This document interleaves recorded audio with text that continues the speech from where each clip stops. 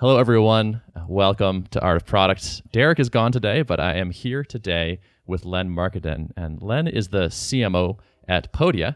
We actually had Spencer on a few weeks ago, who's the CEO. And I was like, I need to talk to someone about marketing because I'm doing some marketing hiring at Tuple, I think. And Len seemed like the guy. So welcome, Len. Thanks for being on. Yes, it is my pleasure. Excited to be hanging today. Yes. We were just commiserating before the call. We're both working on hiring, and it's shockingly draining. I can't believe how tiring. So the phase I'm at right now is just writing job descriptions, and I'm kind of blown away at how tiring it is to write for an hour.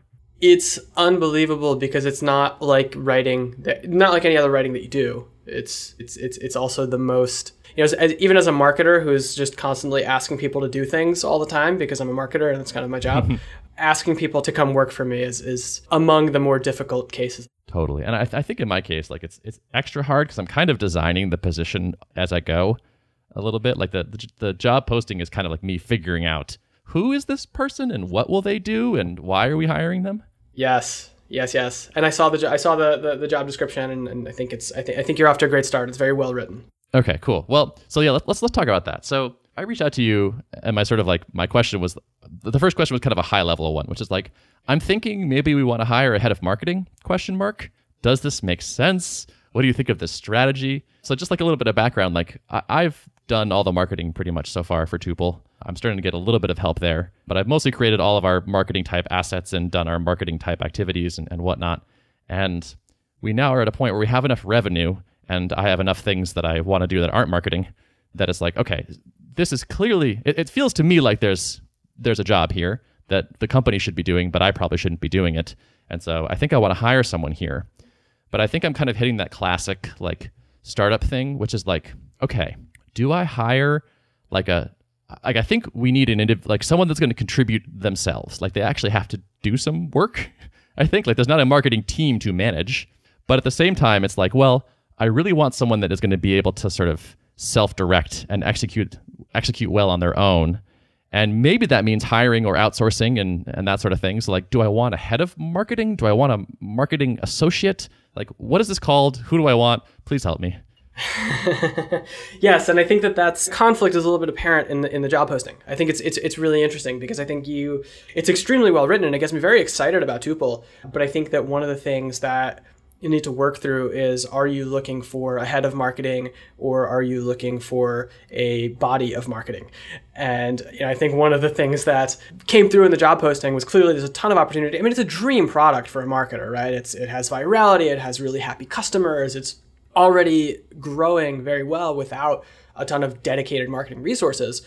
But I think one of the things that as a marketer, my first question will be, hey, this job posting, clearly you're looking for somebody who can do it all. How important is it that I'm going to come with ideas? Because the more senior I think marketers tend to be, the more maybe excited they are to bring ideas to the table, the more conviction they have about their ideas, the more wherewithal they have to take ideas in their head and turn that into something that could be successful or could be a learning opportunity.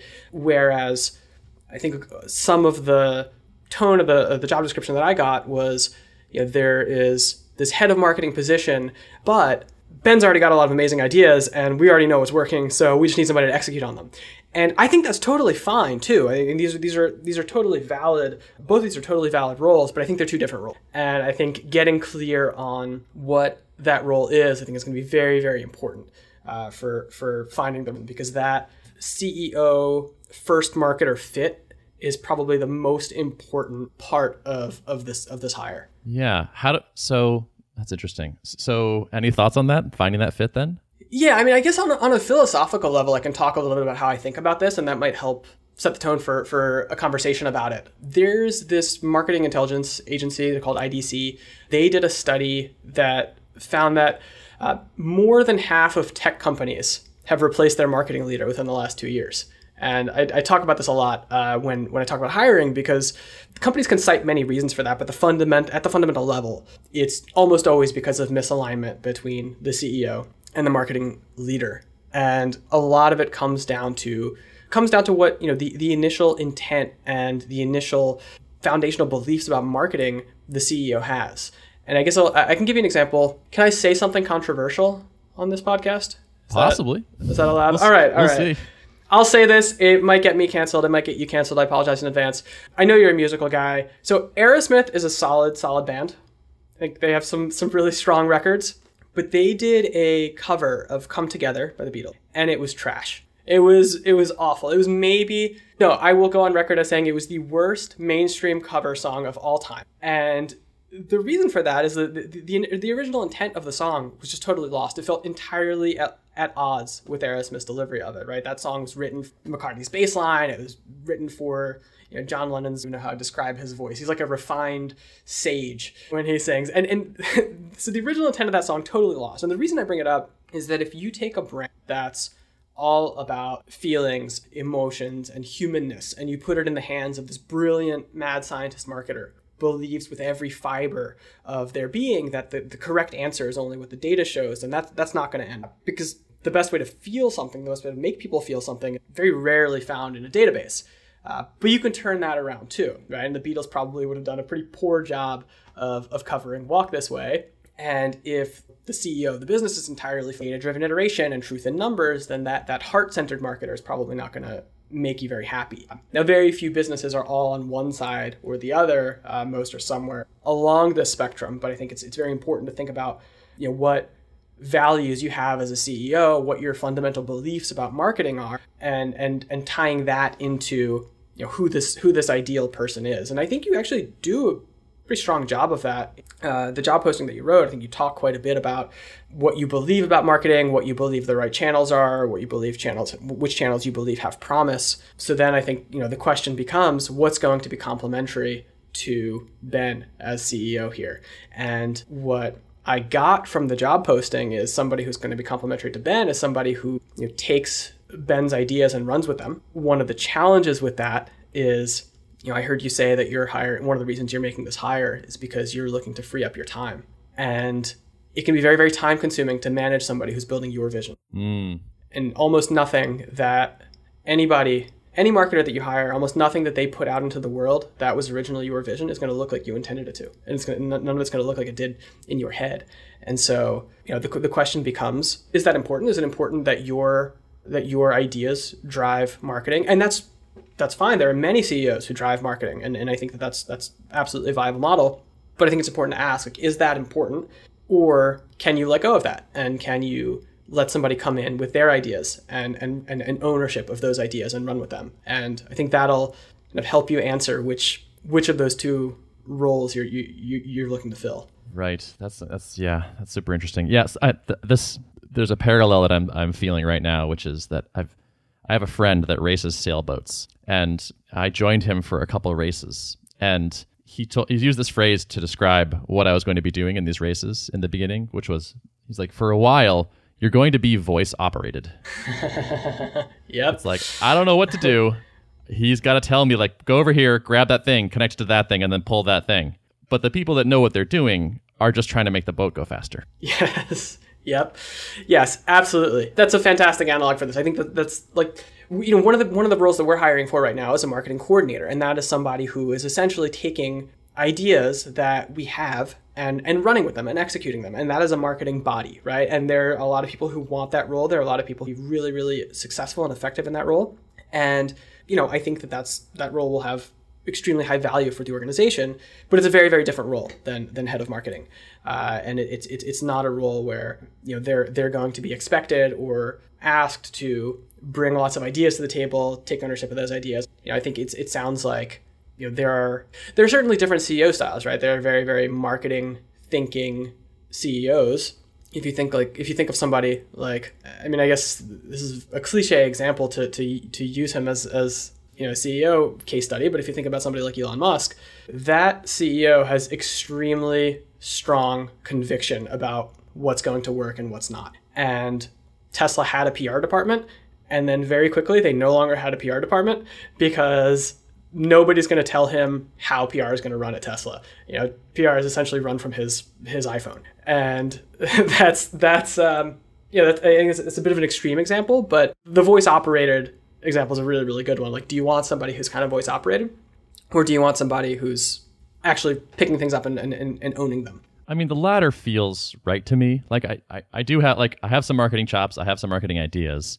It's not the thing that gives me the most joy. It's not like my favorite part of the business, or a thing where I feel like I'm, I'm so good I have to do this or something. It feels like, yeah, just purely delegating someone to execute on my things feels short-sighted or kind of limiting. Where it's like, then we will only ever be as good at marketing as I am good at marketing, and I'm able to manage someone to like do all the things that are in my head, and I'm just sort of using them as a poor interface to slowly bring them into the world. Versus like, wow, we hired someone who's just way better at this than I am anyway, and loves it. And like now, like I'm freed up and they're freed up, and we're both working on the thing that we're best at. I think hiring people that are better than you is always a smart strategy. That's something that I think has been proven time and time again. I guess if I were to play devil's advocate and push back on it a bit, you could also say that your first marketing hire doesn't by any means mean your last marketing hire or your only marketing hire ever. And there could be. It sounds like you believe there's a lot of low-hanging fruit of things that would work because you've done them, but your bandwidth limited, and so you can no longer do them. And another approach could be to tap out that low-hanging fruit with somebody who is executing on your ideas and proving whether or not Ben should be running marketing. Maybe Ben should be running marketing if his ideas prove out to be, when we start scaling them, they prove out to be extremely scalable and they work and they drive lots of leads, and we're doing way more than Ben could do on his own just by virtue of being able to scale Ben's ideas. So I think I do think both are viable paths. I think that you could, I wouldn't discount the voice controlled route just because it feels like something, just because it feels like something that's wrong. I think both paths could absolutely work, but I don't necessarily think there's a wrong decision for the business. There's just a decision that needs to be made and committed to. Because the first question that you'll get if you put head of marketing in a job posting and then talk about how they're going to be executing their ideas is, how much room for my own idea in this vacuum? Do you think if I did say like, all right, I'm going to try to find a person who is going to have their own ideas and execute those, and I'll provide some input, but not a lot. Is head of marketing the right name for this person? Like, can you be a head of a one-person department? Yes, I think so. I think a lot of the best marketing leaders I personally know probably got their start in that. I mean, I think the two kind of paths that are traditionally the way that marketers grow up through the ranks are they either start as a team of one in a small company and cut their teeth that way, and they've been on teams before and they want a chance to kind of prove themselves and do their own thing, and they start as a team of one at a small company and then get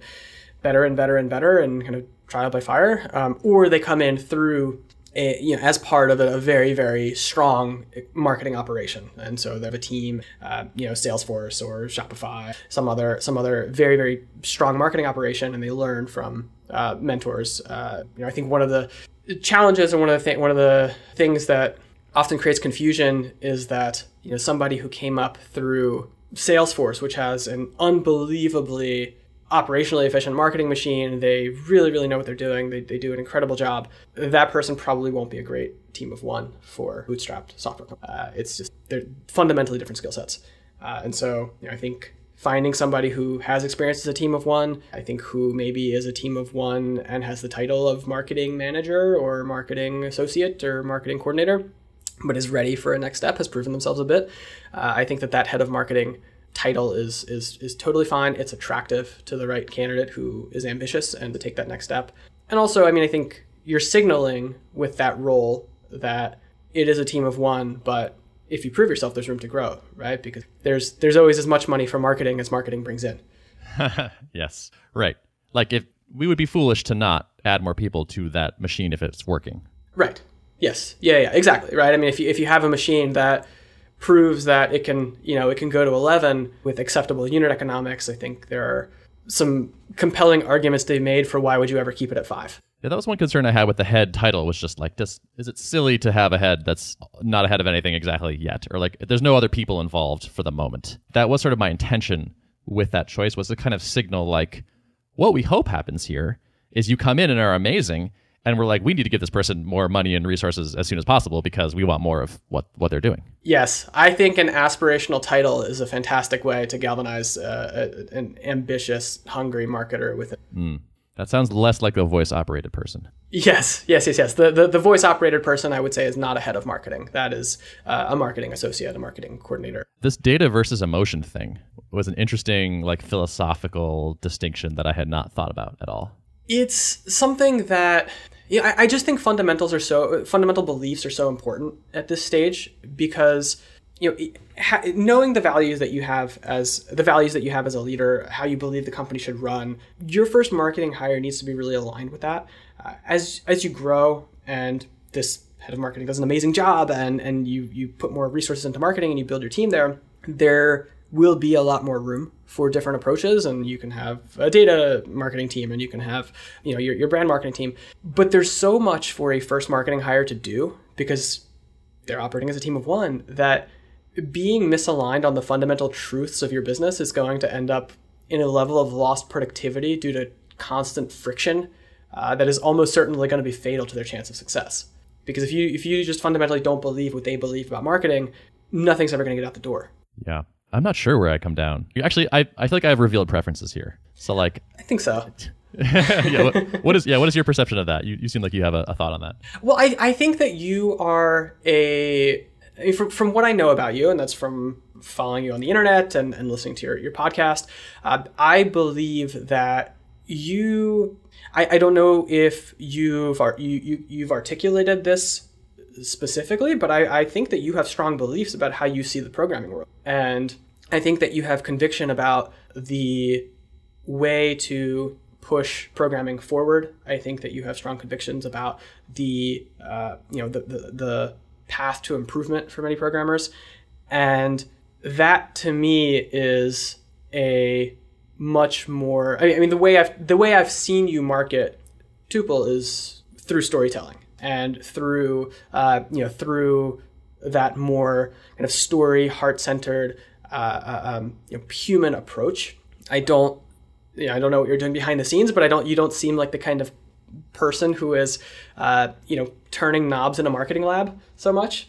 I think given some of the marketing projects you've shipped, I think you're very much somebody who believes marketing is about aligning the way that you see the world with, or finding other people who see the world the way that you see them. And I think that's, extremely powerful. It's not the only correct way to do marketing, but I think it's extremely powerful. And I think that it is an approach where somebody who is fundamentally data obsessed and data driven will have trouble with. Like, they'll have trouble with a lot of the projects they'll have trouble with, some of the ways that you've marketed the business, simply because you see the world in different ways. And I think it's over time and as the company grows larger, I think there's a lot of room and a lot of opportunity in bringing into the world in a fundamentally different way. But for somebody that is essentially taking the ball and running with it at this very, very nascent stage in your business's marketing machine, I think having that alignment is extremely important. Totally. Yeah, that resonates really strongly.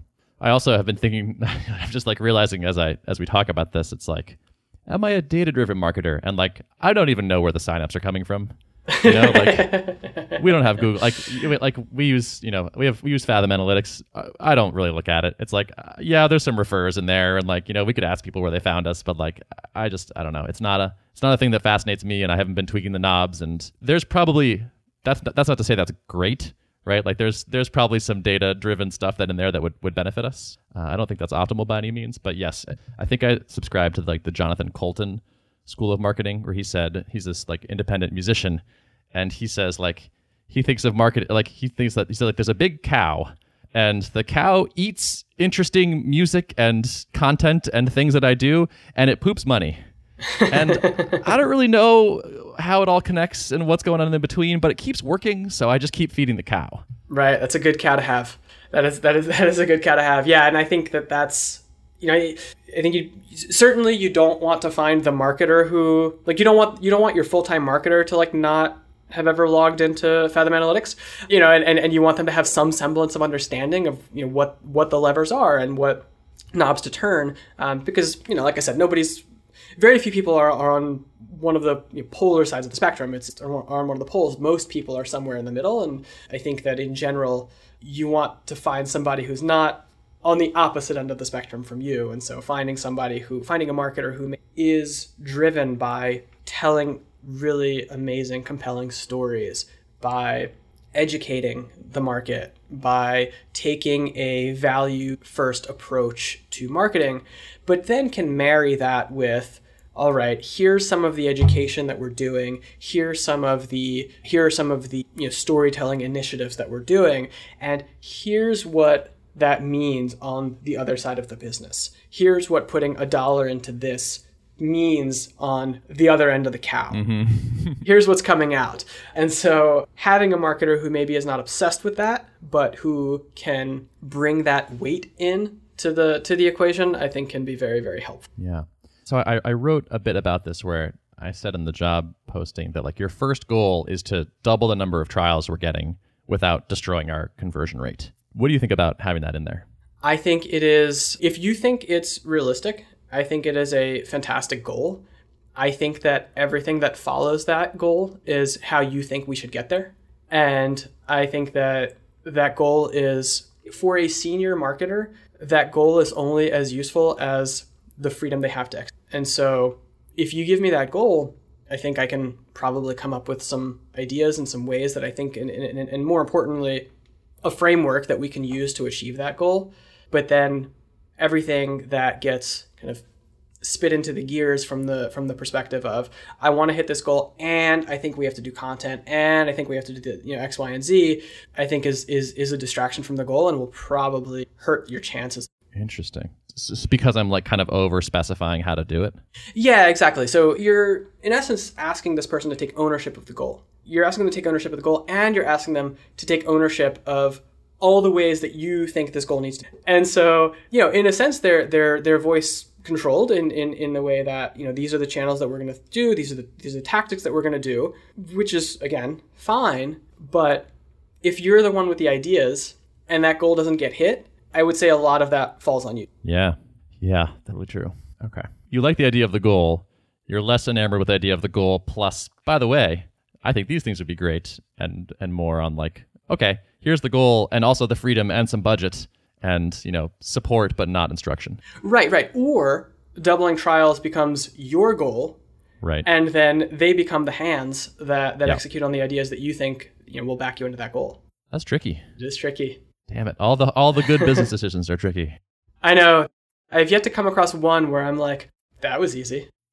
That was simple. If it's easy, it was usually the wrong decision. Totally. Okay, so let's say I wanted to hire a head of marketing, and I'm going to keep the goal, but I'm going to be less prescriptive and more just sort of generally supportive. What kind of salary would I want to offer for this? Good question. So I think the question is, what are you competing against? And what is it that drives the person that is going to? And so if you are looking for somebody, some people, when they see startup or they see emerging tech company, I think you're well past emerging. People who see that, maybe they're motivated by upside.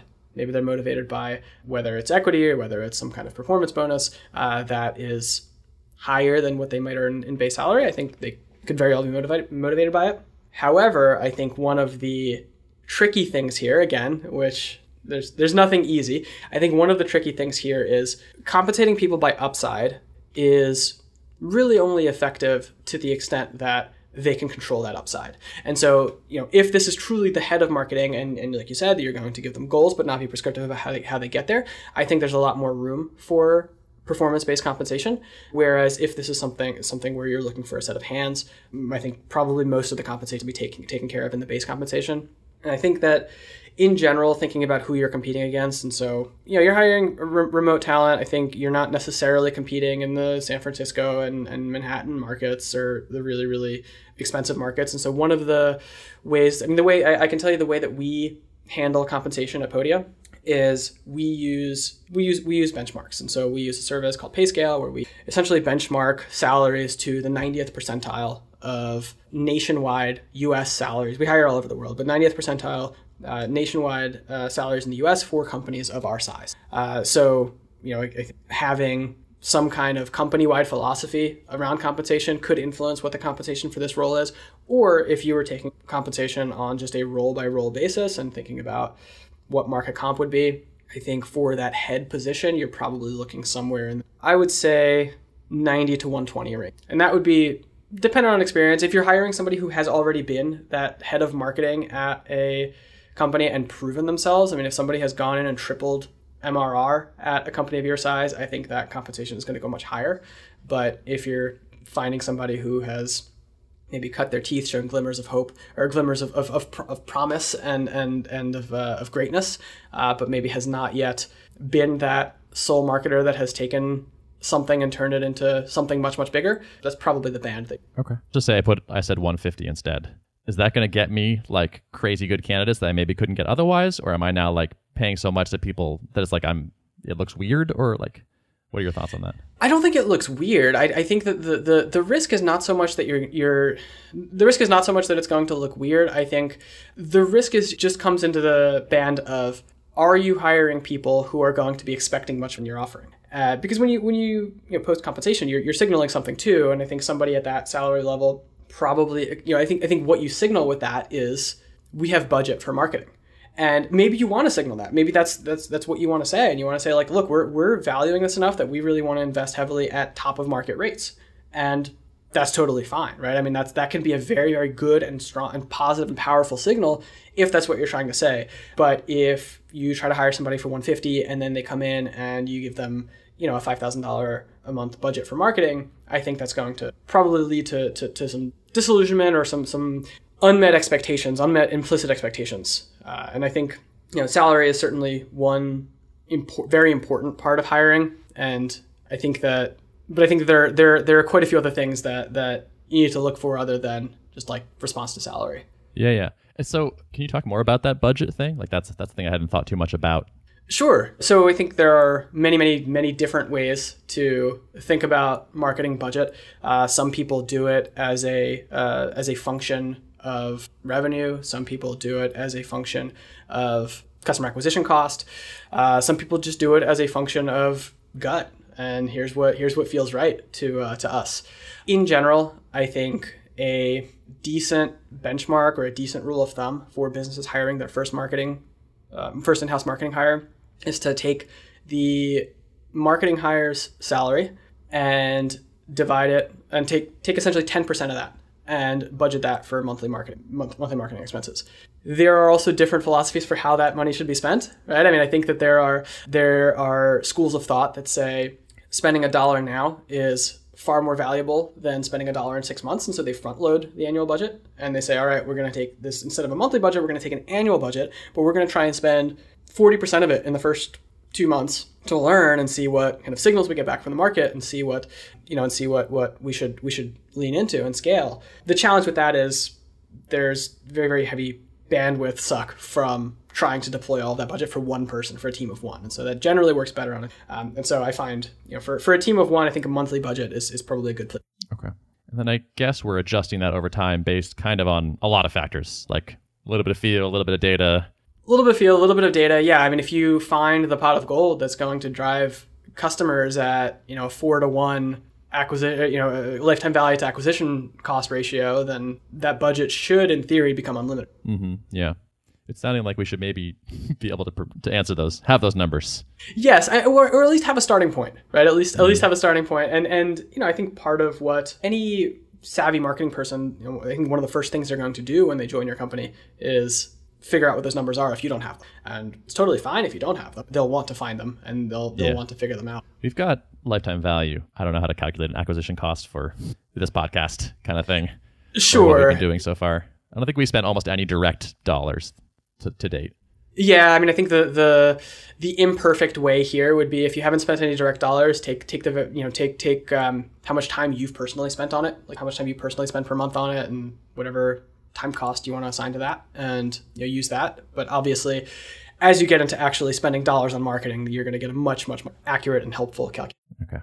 So I have this fear, which is that no one understands software developers well enough to market to them if they're not a software developer themselves. How rational versus irrational is that? Well, It's rational in the sense that most marketers are really bad at this. I think this meaning marketing to developers in particular. To developers, yes. Developer marketing is very, very difficult, and it's a skill set. It's a skill set like any other, but it's rare, and it's not something that's present in the in the general marketing population. In the general marketing population, I think, as you alluded to in the job posting, most developers, anybody who spent 47 seconds on Hacker News can tell you that most developers can smell marketing from a mile away, right? And it does not elicit a warm, positive response. It's not something that I think the term you used was a hair trigger reaction to marketing and the job posting, which I think is accurate and it's fair. And I think that a lot of that comes from people who do not understand developers trying to market to developers. Because I think one of the things something that's probably controversial and that a lot of people are going to viscerally react to and say, no, I'm not. Everybody on this planet loves marketing when it's done well. And people might have a reaction to this and say, no, actually, I think marketing is gross. Actually, marketing is terrible. I hate all marketing. No, you don't. You hate marketing that you see and spot as marketing and say, that sucks, right? Love marketing when a product, like if there's a product that you use that you love, there's a way that product got to you. And whatever that way is, it's marketing, right? Whether it was word of mouth marketing, whether it was through an ad, whether it was through, some community that you joined, whether it was through some sponsorships for some event that you went to, that product probably did some marketing to get you. And, I don't want to say you fell victim to it, because it's not adversarial, right? I mean, really good marketing, it means you have a product that can improve somebody's life, and specifically that person's life. You don't think it can improve everybody's life, but you think it can improve somebody's life. And then you have an obligation to get that product in front of them and to get them using that product, right? Or to do what you can to educate them enough to make an informed decision about using that product. And so everybody here loves marketing when it's done well to them. And the problem is that most marketing done to developers, being done by people who don't know how to market to developers, is bad. They do poor marketing. And so I think that one of the most important things you can do if you're looking for somebody to market to developers is find somebody who's markets. And there are people that specialize in this. I mean, this is something where one of my very, very good friends here in Baltimore is Greg Kogan, is a very, very talented marketer who is also a developer, I think self-taught developer. And he has made an entire very, very successful marketing career out of only working with companies that market to developers. And I think that is essentially, you're essentially looking for somebody who has marketed to an audience like yours. And I think maybe one of the best places to start with that is to find products that you love and see who does their marketing. Okay. Is poaching a critical part of hiring well? It is. Poaching is such a negative term. Let me think. Let's rephrase this. Is marketing well to people who may be working at other companies a good approach here? I think that's a good way to phrase it. And I think that the way I would answer that question is many of the... It's not the only way. Certainly we have open job postings and we post them. But many of the absolute best marketers in any field, just like many developers in any field, have jobs, right? They have jobs because they are... the market demands them, and there's demand for them in the market. And so I will not say it's the only way, but I will say that it's an extremely powerful way to find people who have a very, very clear proof that they know what they're doing. Of course, there are people who are without jobs for many, many different reasons, and they're very, very, very incredible candidates on the market. But I would not solely go with the approach of putting a job out on ZipRecruiter or Work Remotely or Web. Those are all platforms, but I think that you'd be well served to try some form of marketing to people who have jobs. Yeah. Okay. So I'll admit, like this sort of task does not appeal that much to me. It's not like the thing that gets me excited to do. Is that kind of like, yeah, too bad. That's like the phase you're at, and like this is the CEO's job, so do it. Is there any outsourcing or hacks around this that is, might fit my disposition more? Well, certainly. I mean, there are as many services as you're willing to pay for. It's, certainly. Do they work? Have you had good results with recruiters like that? Well, we haven't used recruiters because for us, I do actually really enjoy recruiting, and it's I think a fundamental. I do see it as a fundamental part of my job. I know many CEOs see it as a fundamental part of their job. I know many CEOs do not. Many CEOs loathe recruiting, and I think there are people who say, well, too bad. That's your job. But I think recruiters like marketers, are another thing that get a very bad rep with developers, especially because most of the recruiter emails that you get are very bad and are not, are not really well personalized or crafted or really aligned with what it is that you want. There are recruiters that have very good reputation. There are recruiters that have very good, very, very strong track records. But I think the other way that I would push back or maybe rephrase is, when you say that you don't think recruiting fits your disposition, I imagine you're talking about cold one-on-one outreach to marketers. Yeah, and sort of rigorous tracking and following up and, okay, it takes me 18 months to recruit this person and I check in every 6 months pretty reliably kind of thing. Yeah. So that's something that's one way to do recruiting. And certainly I think if you were looking at quote unquote best practices, that would be on there. But I think there are other ways to do recruiting. I think that there are many ways to do recruiting that maybe do fit your disposition better. I think you are clearly extremely adept at talking into a microphone and reaching a crowd of people. And so that's another form of recruitment, right? Whether that means going on, I think there are some very, very targeted technical marketing podcasts that would be delighted to have you on as a guest to talk about your experience as a developer, thinking about how to hire a marketer for the first time and how you're navigating these waters. Because as a marketer who wants to work with developers, there's gold in those hills, right? That's something where I think most technical marketers would love to hear that kind of perspective. That's something that I think would actually fit your disposition very, very well. I like that a lot because it's not a thing that everyone can do or is doing. It's exactly a bit different than the status quo, which I really appreciate. Right. It's your unique strike zone. And that's something that, I think could kind of go very, very well for you and doesn't require nurturing a lead for 18 months. Yeah. Are there any specific podcasts that come to mind as we sit here, or do you need time to think about it?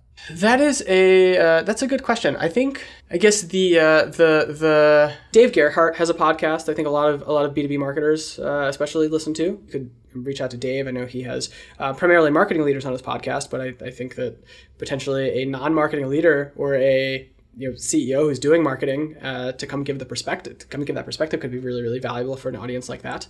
There is Brendan Hufford has a podcast around marketing and SEO that I think could be a really, really good fit here. I'm sure there are some technical marketers in his audience. I can come up with some more ideas and send you over a list, but that's where I would start. And I think that one of the best ways to start probably is to ask a bunch of developers, hey, what podcast have you ever learned anything about marketing from? Awesome. Taking so many notes here. This is great. I'm glad. I hope that this turns out to be helpful and fruitful because I think there's a lot you can do to not go the traditional way of finding, the traditional way of finding a marketer. And I think that you have a unique position where you can really get interesting. Totally. Yeah, I agree. I want to keep exploring that idea. That to me feels like a really good seed to nurture and figure out because that just resonates. There's just so much strength in not taking the normal front door that everyone else is taking. 100%. Where I'm completely undifferentiated and even don't like it. It's not even a door I want to walk through. Right. That's exactly right. Yeah. Why would you swim in this water? You hate it. Right. Yeah. Okay. Cool. I dig that. I've been having that thought process where I think about Basecamp, for example.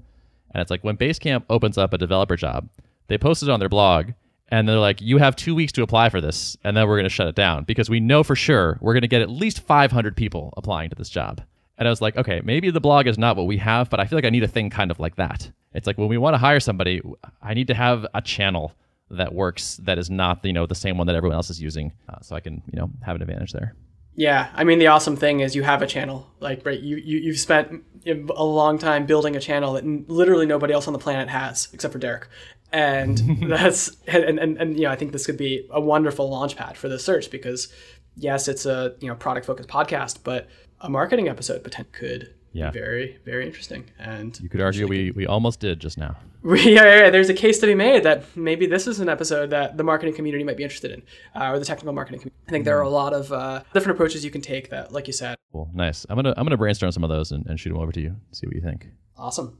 All right, I have one last thing I want to talk about. Sure. Fully off topic. Yes. What is that watch you're wearing right now? Thank you for asking. I think this is actually the first time it's been noticed on Zoom.